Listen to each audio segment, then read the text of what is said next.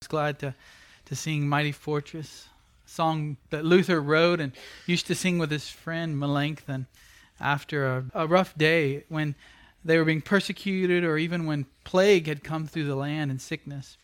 He would get his buddy and say, let's sing Psalm 46. And so he wrote that hymn, A Mighty Fortress, and God is our rock, God is our strength. And that indeed is the truth. It is what the reformer Luther said, but it's also in Scripture. And God is powerful. That's why he is somebody that we can depend upon. And that is the theme of the sermon today, is on God's power. God's power. And I want to show you the power of God displayed in Christ in the passage we're looking at today. Open to Ephesians 1, and we're going to look at the last section of chapter 1. I want to read the section in context starting in 15, but today we'll be looking at 20 through 23 as we continue our exposition of the letter to the Ephesians.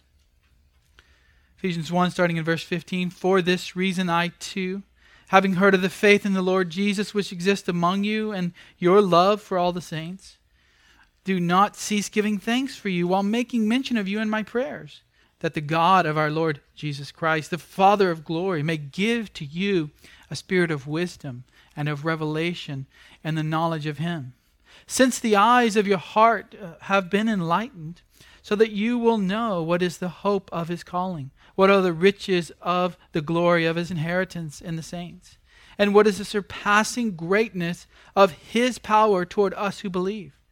These are in accordance with the working of the strength of his might, which he brought about in Christ, when he raised him from the dead and seated him at his right hand in the heavenly places, far above all rule and authority and power and dominion, and every name that is named, not only in this age, but also in the one to come.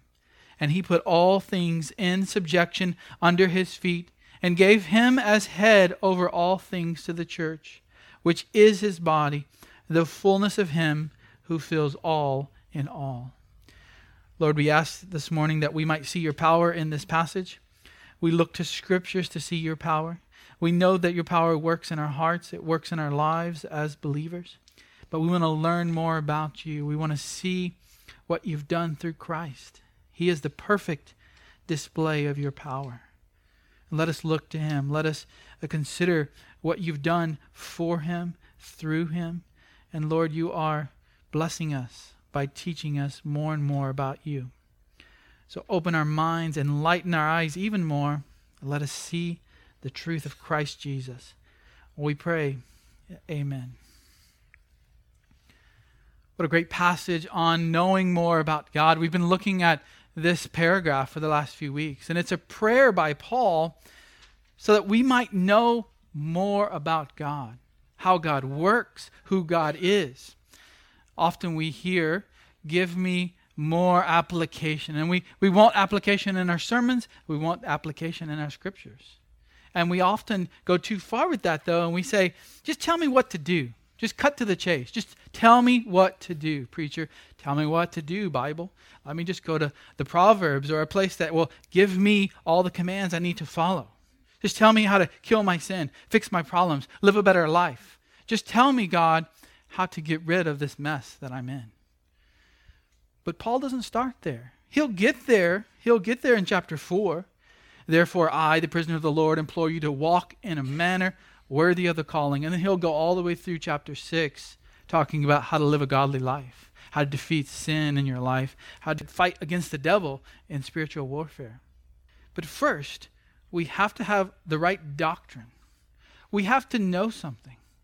So sometimes application is knowing what to do and doing it, but sometimes application, and usually it's at the root of what we know and believe, is changing our thinking. We have to have our minds more enlightened as to what Scripture teaches. We can't live out what we don't know. We can't do what we haven't been taught.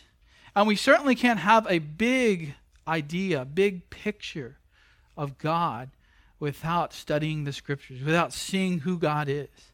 And so Paul starts there. He starts in the first long paragraph in verse 3 of chapter 1, talking about election, predestination. He doesn't wait till the end. He gets started right in the beginning with big doctrines.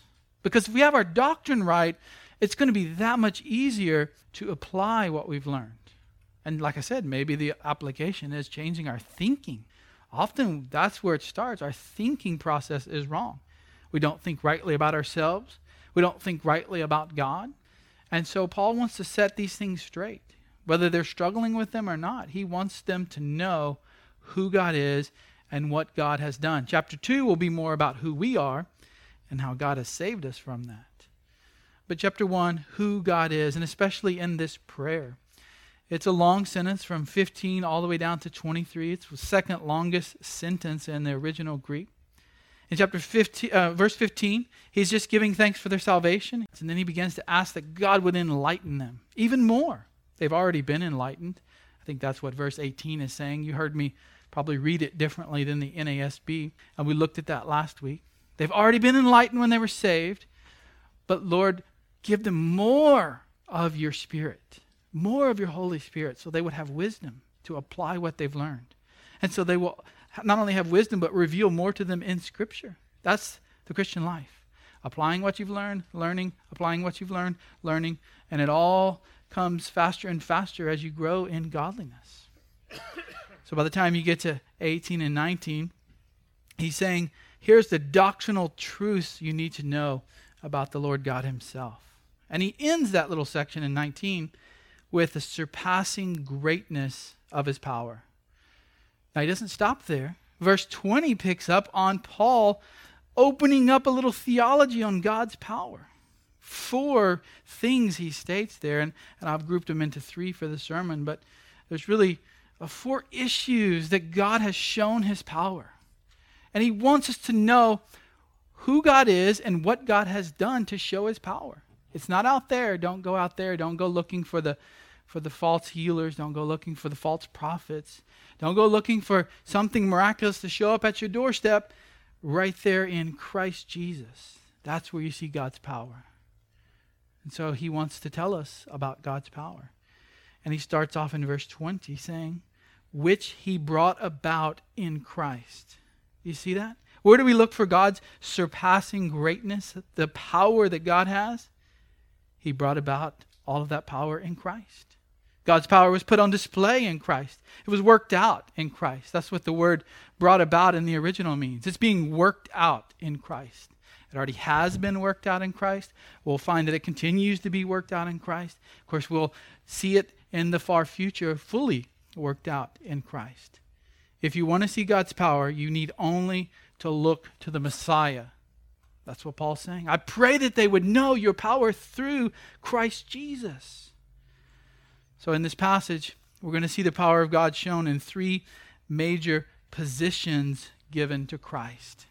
3 major positions given to Christ. Christ has been given 3 titles, 3 positions that he'll describe for us in verses 20 through 23. How do we see God's power? In Christ. And then we need to ask, okay, now what does that mean for us if we're in Christ? Christ has the Father's power. What about us if we're in Christ? So the first position that we're going to see God's power is in the exaltation of Christ. He's in an exalted position after he was raised from the dead. After his death, where he died on the cross and he paid for the price that sinners would be judged and would go forever to hell for. He paid that price for them. He ransomed them. He bought them back. He saved them. And he was in the tomb for 3 days. But then God's going to exalt him, because to everyone else at that time, to be killed on the cross was awful. Was humbling. It was not humbling in a good way. It was in a bad way humbling. This must be a criminal.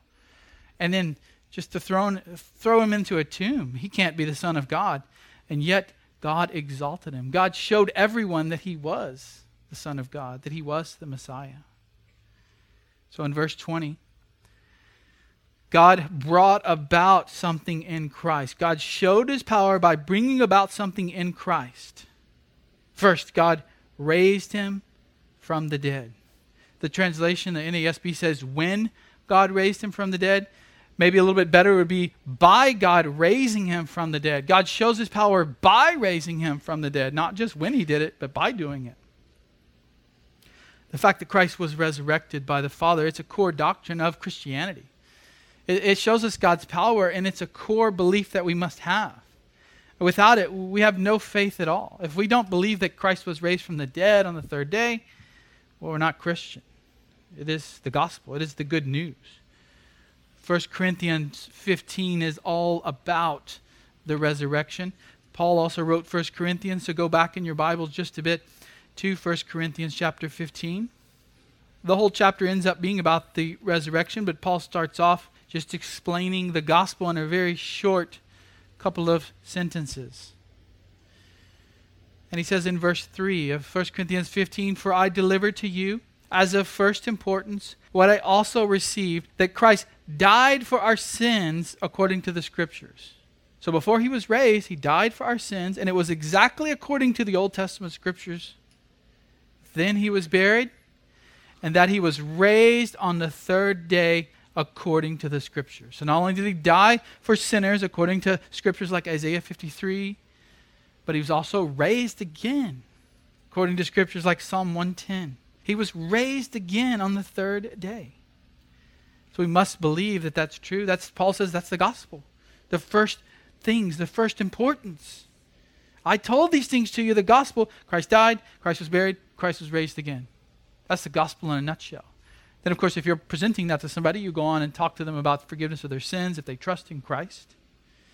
That they can be saved by trusting in this Messiah who died on the cross and was raised again. That if they return from their sins and put their faith in that Jesus, not the Jesus of the world, not the Jesus of our own mind, but the Jesus that the Scripture teaches us about.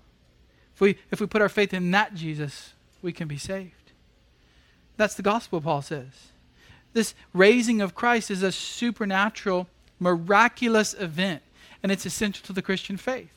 In that event, in the resurrection, we see God's power. We see how powerful he is, that he can bring somebody back from the dead, overcome the obstacles of death, something that all men have to go through except for Christ. He was perfect in every way. He never sinned. He didn't even have a sinful nature to him like all the rest of us. And yet they killed him anyway. But he only gave up his life for God the Father's purpose. God sent him to save a people, and God sent him, this passage says, to show us his power. Back to 1 Corinthians verse 17. If Christ has not been raised, your faith is worthless. Worthless. And you're still in your sins. Then those also who've fallen asleep in Christ have perished. That's how essential the resurrection is. And Paul in Ephesians, he wants his readers to know that God's powerful enough to raise the dead. And that should give us hope for the rest of our lives. Can I lose my salvation? Is somehow going to be snatched away from me? Maybe on my deathbed, I'll say some things and do some things and say some sinful things that would put my salvation in jeopardy? Maybe I'll lose my mind in old age? And he says, no, God is powerful enough to raise his Son from the dead. He's powerful enough to keep you from falling away. He's powerful enough to secure your salvation. He's powerful enough to raise you from the dead when Christ returns. When you'll be perfect. You'll be holy if you're in Christ, if you've trusted in him. He's that powerful. That's the kind of power we're talking about here in this passage. And it's shown in the resurrection. God will keep his promises. He's powerful enough to do that. One church historian said, if Christ Jesus rose from the dead, nothing else matters. If Jesus Christ did not rise from the dead, nothing else matters. He did rise from the dead. Nothing else matters but Christ. Then when we have him, we can live a godly life and show others about Christ. The resurrection is God's undeniable proof to the world that Jesus' sacrifice is sufficient. How powerful is God? He's powerful enough to send his Son to die on the cross for an innumerable amount of sinners that are going to be saved. One death. We don't know how many eventually will be in heaven, but it's a large number. That's how powerful God is. That's how powerful God is. And he could raise him from the dead and make him alive again. That should help us. It should establish an unshakable foundation for hope in God. He will fulfill His promises. Back to 1 Corinthians 15. Starting in verse 19. If we have hoped in Christ in this life only, we are of all men most to be pitied. If there's not a next life, what's the point, Paul says? But now something has actually happened. Christ has been raised from the dead. If it wasn't true, we're hopeless.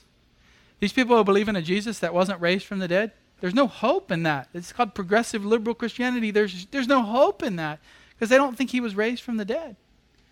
They don't think He ever died either. He's just a man, they say. And Paul says, look, if that's the case, we're most to be pitied. But now Christ has been raised from the dead. It has happened. And He's the first fruits of those who are asleep.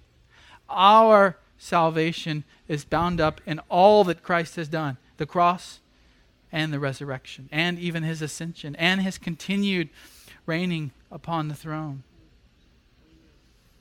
Just like Jesus will get a new body in the resurrection. It'll be a glorious body, an immortal body. Paul goes on to say in 1 Corinthians, a powerful body, a spiritual body. Those are the things we should look forward to when we read that God's power raised Christ from the dead. He raised Him from the dead. That's how He showed His power. But He also, verse 20, Ephesians 1, verse 20, seated Him at His right hand in the heavenly places. We're still looking at how He was exalted. Being raised from the dead is an exaltation. Who else has been raised from the dead with a perfect body that will never die? Lazarus was raised from the dead, but he went on to die again. Other people came to life, it says in Matthew, when Jesus was on the cross and He was dying in that last few moments. People came out of the tombs and walked around. They got a little more life. They were really alive, but they went on to die a normal death. Jesus is the only one who has a fully perfect resurrected body. But that's not enough. He's exalted even more. He seated Him, God seated Him at His right hand in the heavenly places. This is talking about where Christ is right now. This is an honorable position, a position of authority. Christ is put in a place right next to God the Father on His throne. The idea here is Christ is reigning over the universe. Now He always was, because He's divine, He is God, but He came to the earth, He became the God-man. He's the God-man. Then God raised Him from the dead and took Him up to heaven to rule and to reign from heaven. This is pointing back to Psalm 110. Psalm 110, where King David predicts the future Messiah's kingship. And Jesus uses this verse to trip up the Pharisees. But it's the most quoted psalm in the New Testament. The Lord says to my Lord. So the Lord God, Yahweh, says to David's Lord. So somebody under the Lord, God, the Son, sit at my right hand. So the Father says to the Son, sit at my right hand until I make your enemies a footstool for your feet. The Lord will stretch forth your strong scepter from Zion. So this messianic figure, we know Him as the Son of God, Jesus, will sit at the Father's right hand. Who else could He be but God's Son? Who sits on God's throne but God? So He has to be the Son of God, but He's also the Messiah who will rule. But first the enemies are going to be under His feet. Then the Lord will stretch forth the Messiah's strong scepter, the ruling rod from Zion. And He will say, rule in the midst of your enemies. So that's Psalm 110. And that's what Paul is saying here, that Jesus wasn't only raised, but He was exalted by raising all the way up. He was raised all the way up to heaven and His ascension. 40 days after the resurrection. He ascended into heaven to rule over the universe at God's right hand. That's highly exalted. We will be raised from the dead someday with perfect bodies.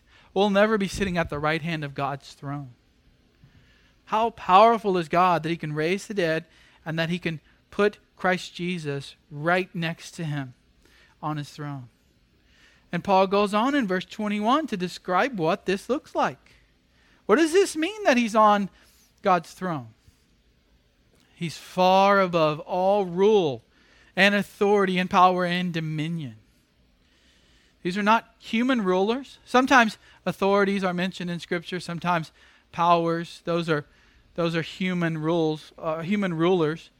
But here's talking about angelic authorities, and we're going to see this all the way through Ephesians. We're going to get to chapter 6, and it's going to talk about putting on the armor of God so we can resist the devil. And he's going to say we need that to resist the rulers and authorities and powers and dominions that are of the devil. This is the demonic realm.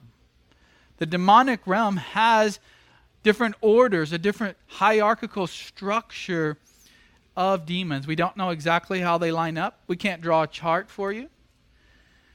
But there are different levels under Satan, really.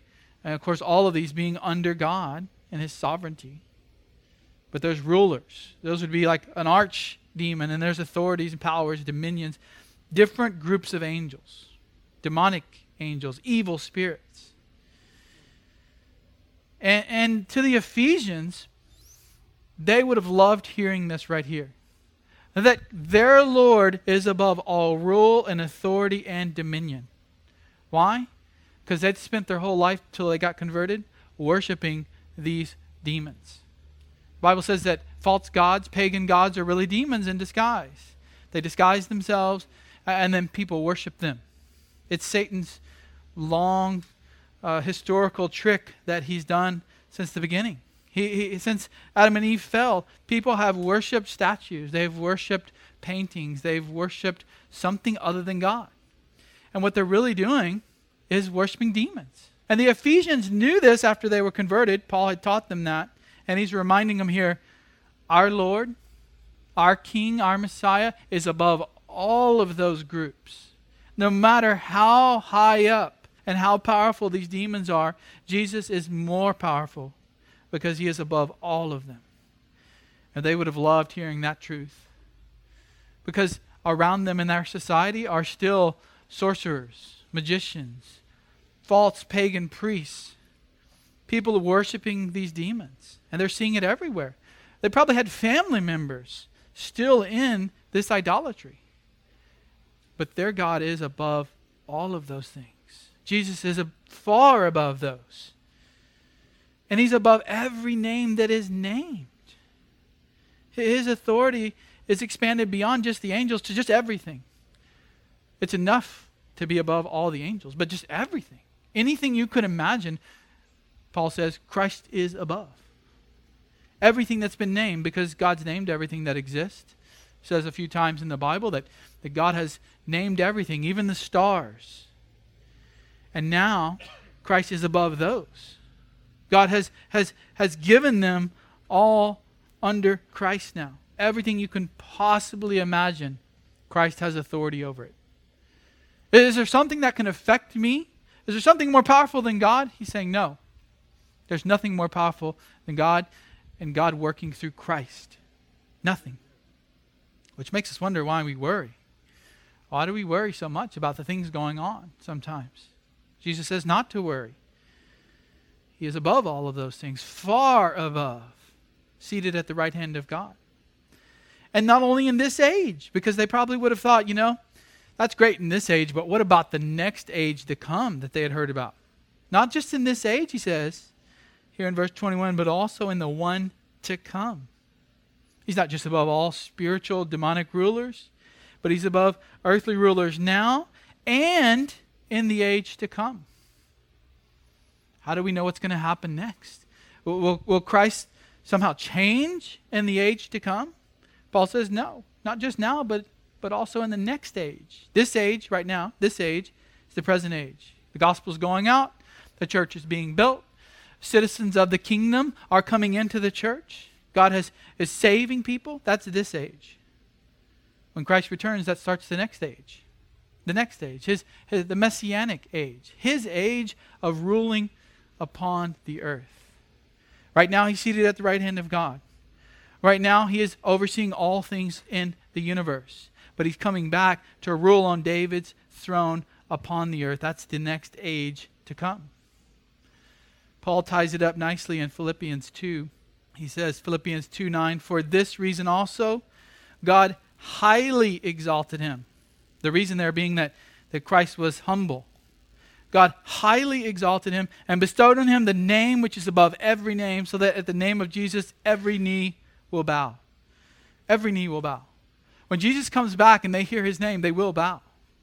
All of those who are in heaven and on earth and under the earth, and that every tongue will confess that Jesus Christ is Lord to the glory of God the Father. He's seated at God's right hand. And when he comes back, every knee will bow. And he's above every name. All demonic powers, even now, he's above them. The Ephesian citizens, as I said, were very fearful. Even the believers, I can imagine, were fearful. They have the largest pagan temple in the Greek world at that time, right there in the middle of the city. You walk out your house, you see the temple of Artemis.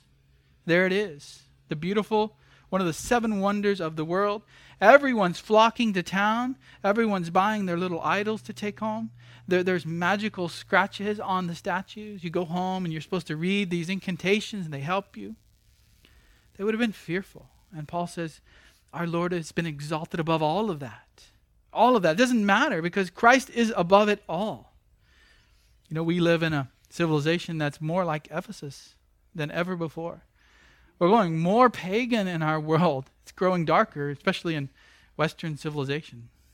Pagan areas are growing with more light. The gospel's going out, places like Africa and such. But here in America and in Europe, it's growing dark. It's growing dark, and we're looking more like Ephesus of old.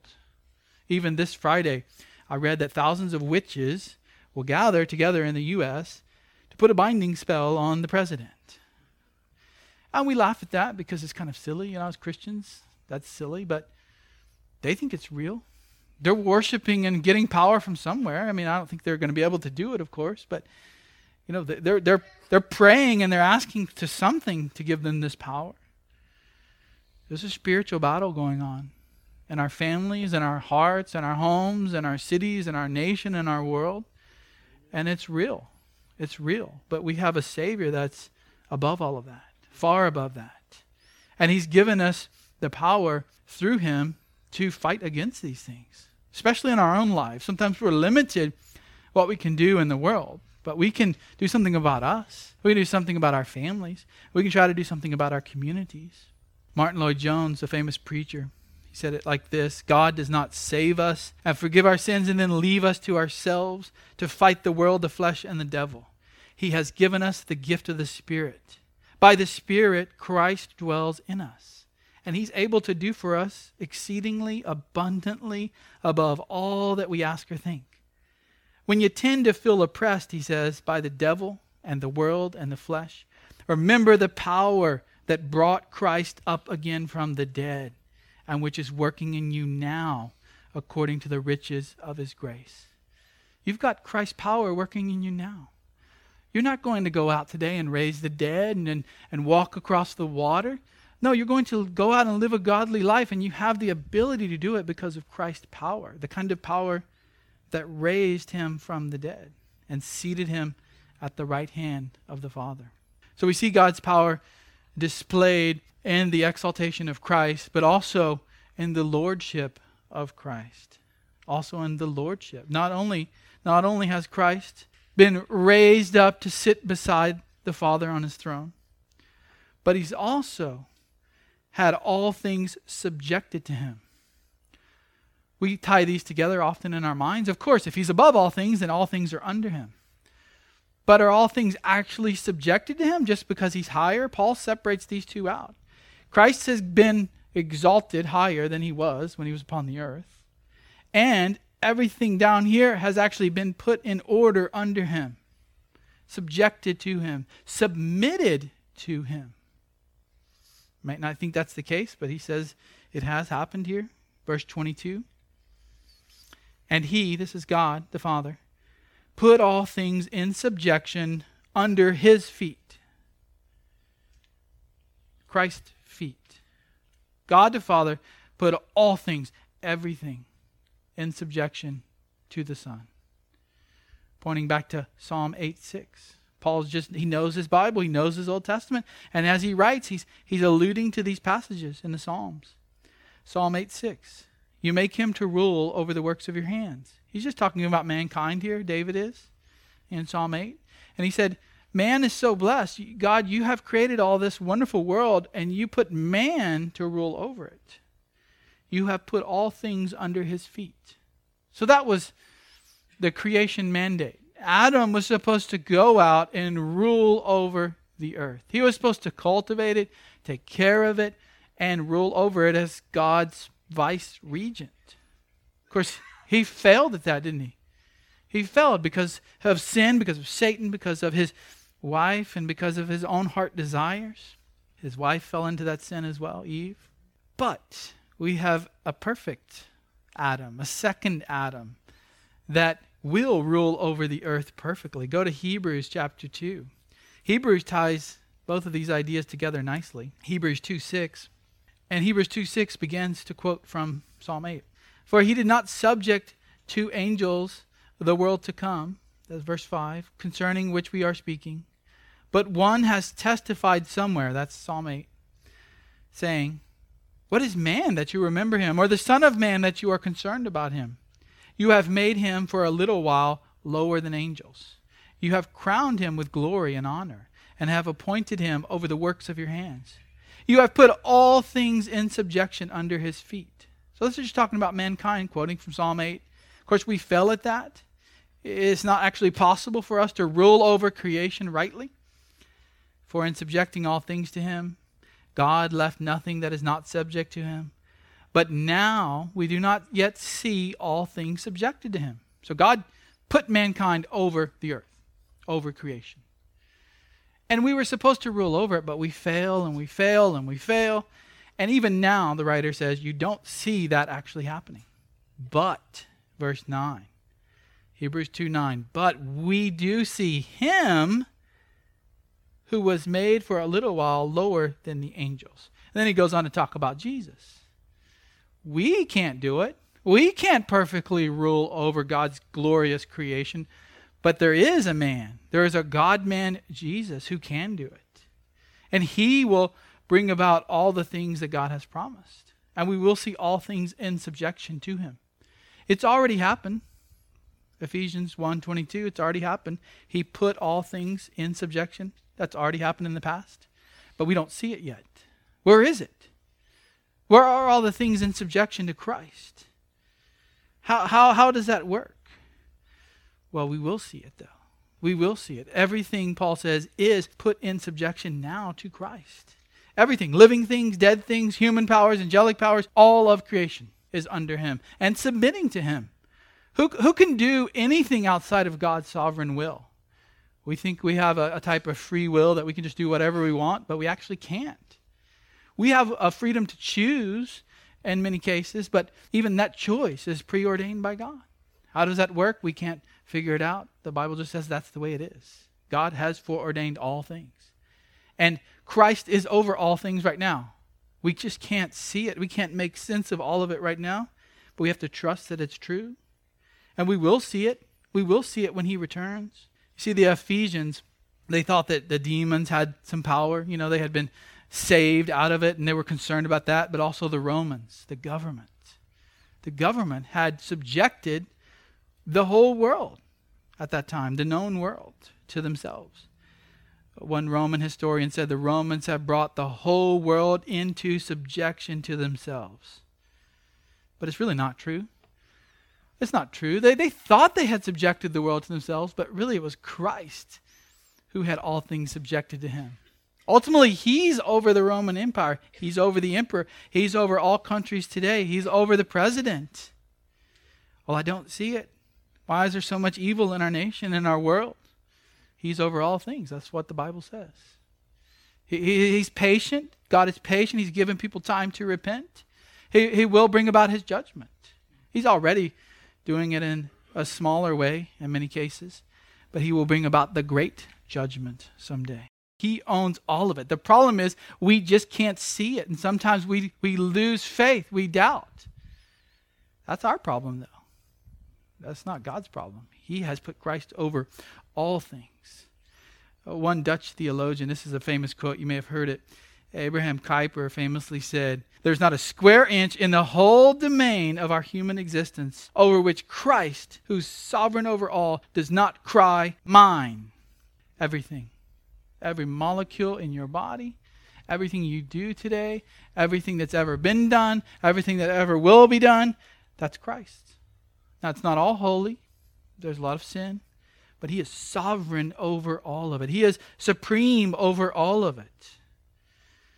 How can these things happen? How can China bulldoze churches and arrest pastors right now this month? How can Muslim countries execute Christians?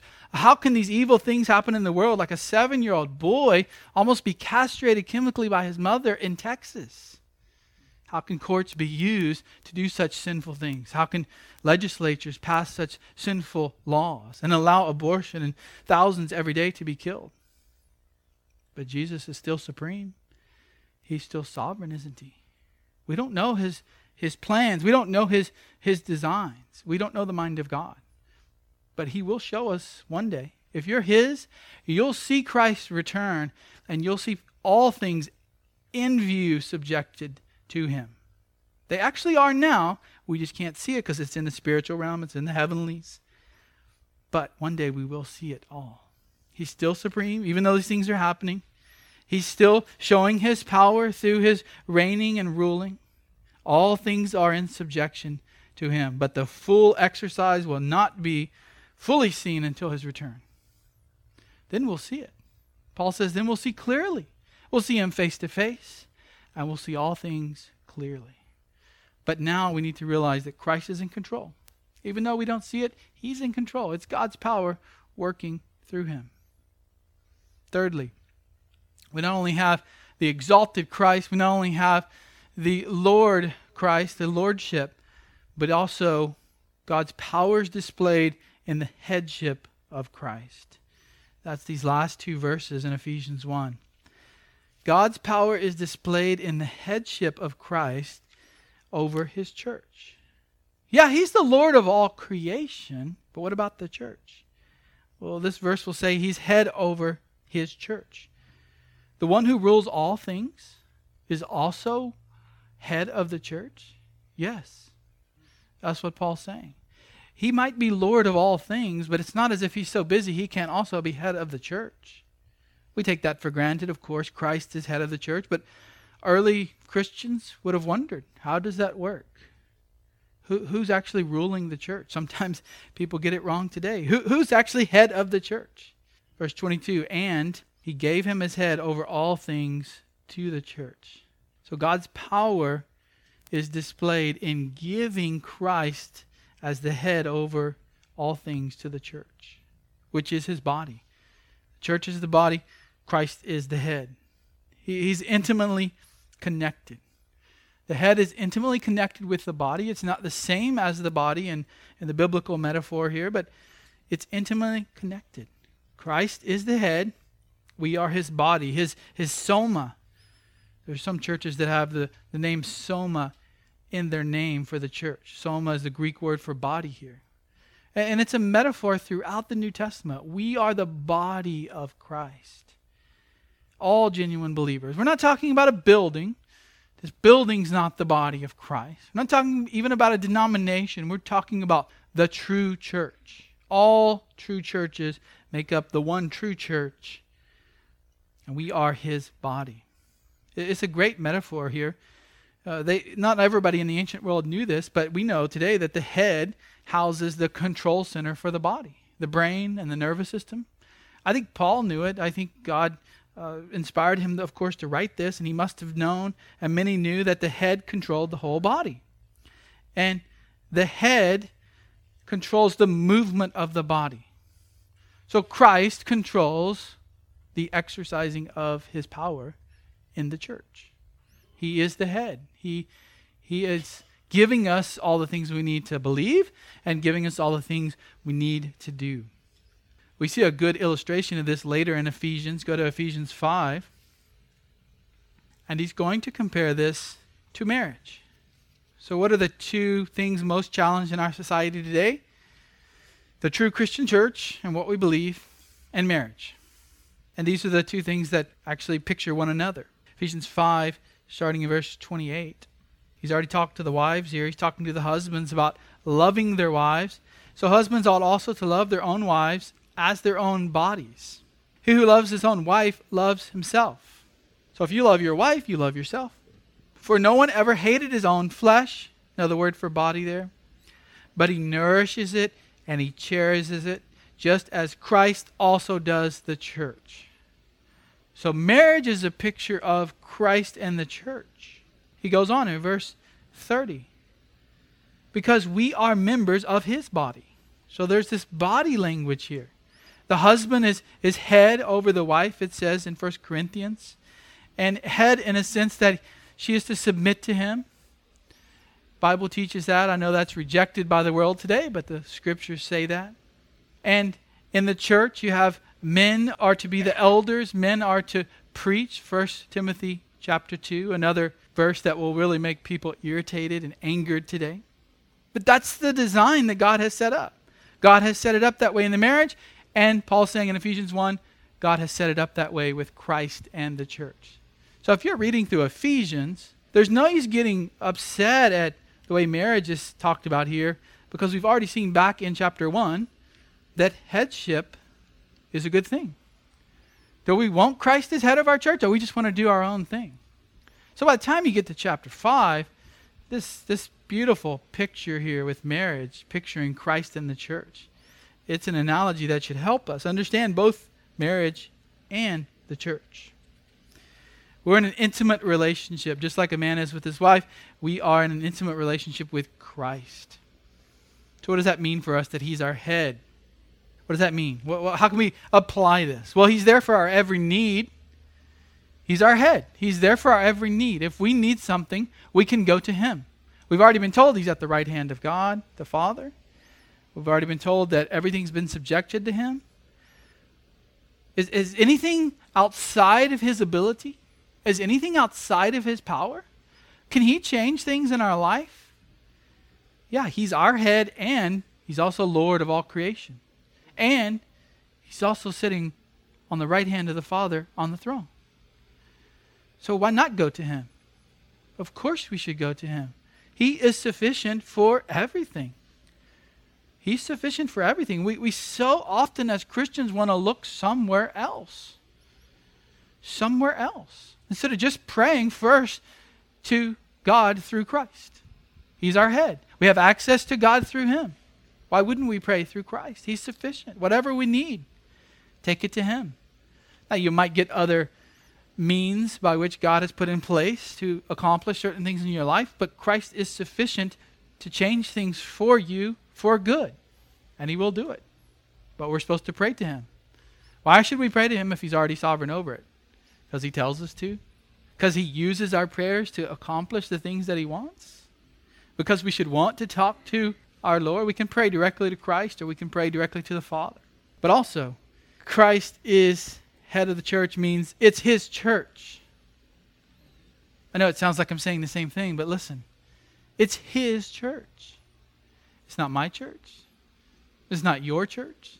It's his church.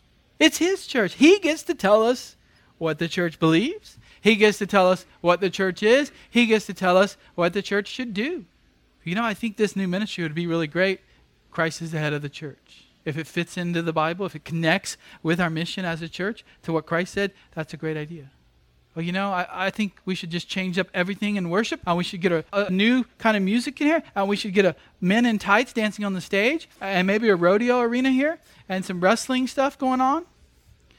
You laugh, but that's actually happened in the last few years in many churches. I could go on with that list. Giraffes on stage, lions on stage, Mercedes, tanks. It's Christ's church. It's his church. We're not here to attract the world. He never said, do all these crazy things to attract people. He said, preach the word.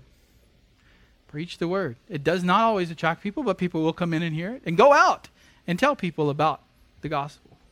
Nothing in there about do whatever you want and it'll be fine. It's his church. I love what John MacArthur says on this. He's really the one that's emphasized this for me in the past. People would always ask him, why can't we do this? You need to do this. You need to preach on that. You need to change your theology on this. You need to stop this. You need to start this. And he would just sit down with them, and they would get really upset. You know, they're being legalistic. They're trying to split the church. And he would say, whose church is it? Who's the head of the church? It's not me. It's not the elders. Yeah, they're the under shepherds, but Christ is the head of the church. It's his church. And even the under shepherds, the elders, are supposed to submit to what's in Scripture and follow Christ as the head. It's his church. And we even see in the last phrase here how Paul fleshes that fully out. Verse 23, the body, the church here, is the fullness of him who fills all in all. A verse like that has a lot of interesting interpretations to it, but I do think the best one in context here is that the church is filled by Christ. So the church is the fullness of him because he's filled it. He's filled the church with his fullness. We are the fullness of him, which is a reason we need to live holy, which is a reason we need to point to Christ with our life and our words. He is filling the church with his fullness. We are the fullness of him. He's perfect. We are not completing anything in him. He's completing everything in us. He is the fullness filling the church. And he is in each one of us through our union with him. So he fills the church. He's the head. He fills the body. He makes it move. He makes it active and living. Christ does that. And we're united with him. And now he says he fills all in all. What does that mean? Well, he fills the church and then works through the church. His power and grace come through the church out to the world. Through his body, he fills all in all. As head of the church, he's exercising his power in a ministry and an action that fills all things on earth and things in heaven. And eventually, we'll see that finally happen when he returns. But even now, he's filling all in all. And the main way he does that's through his church.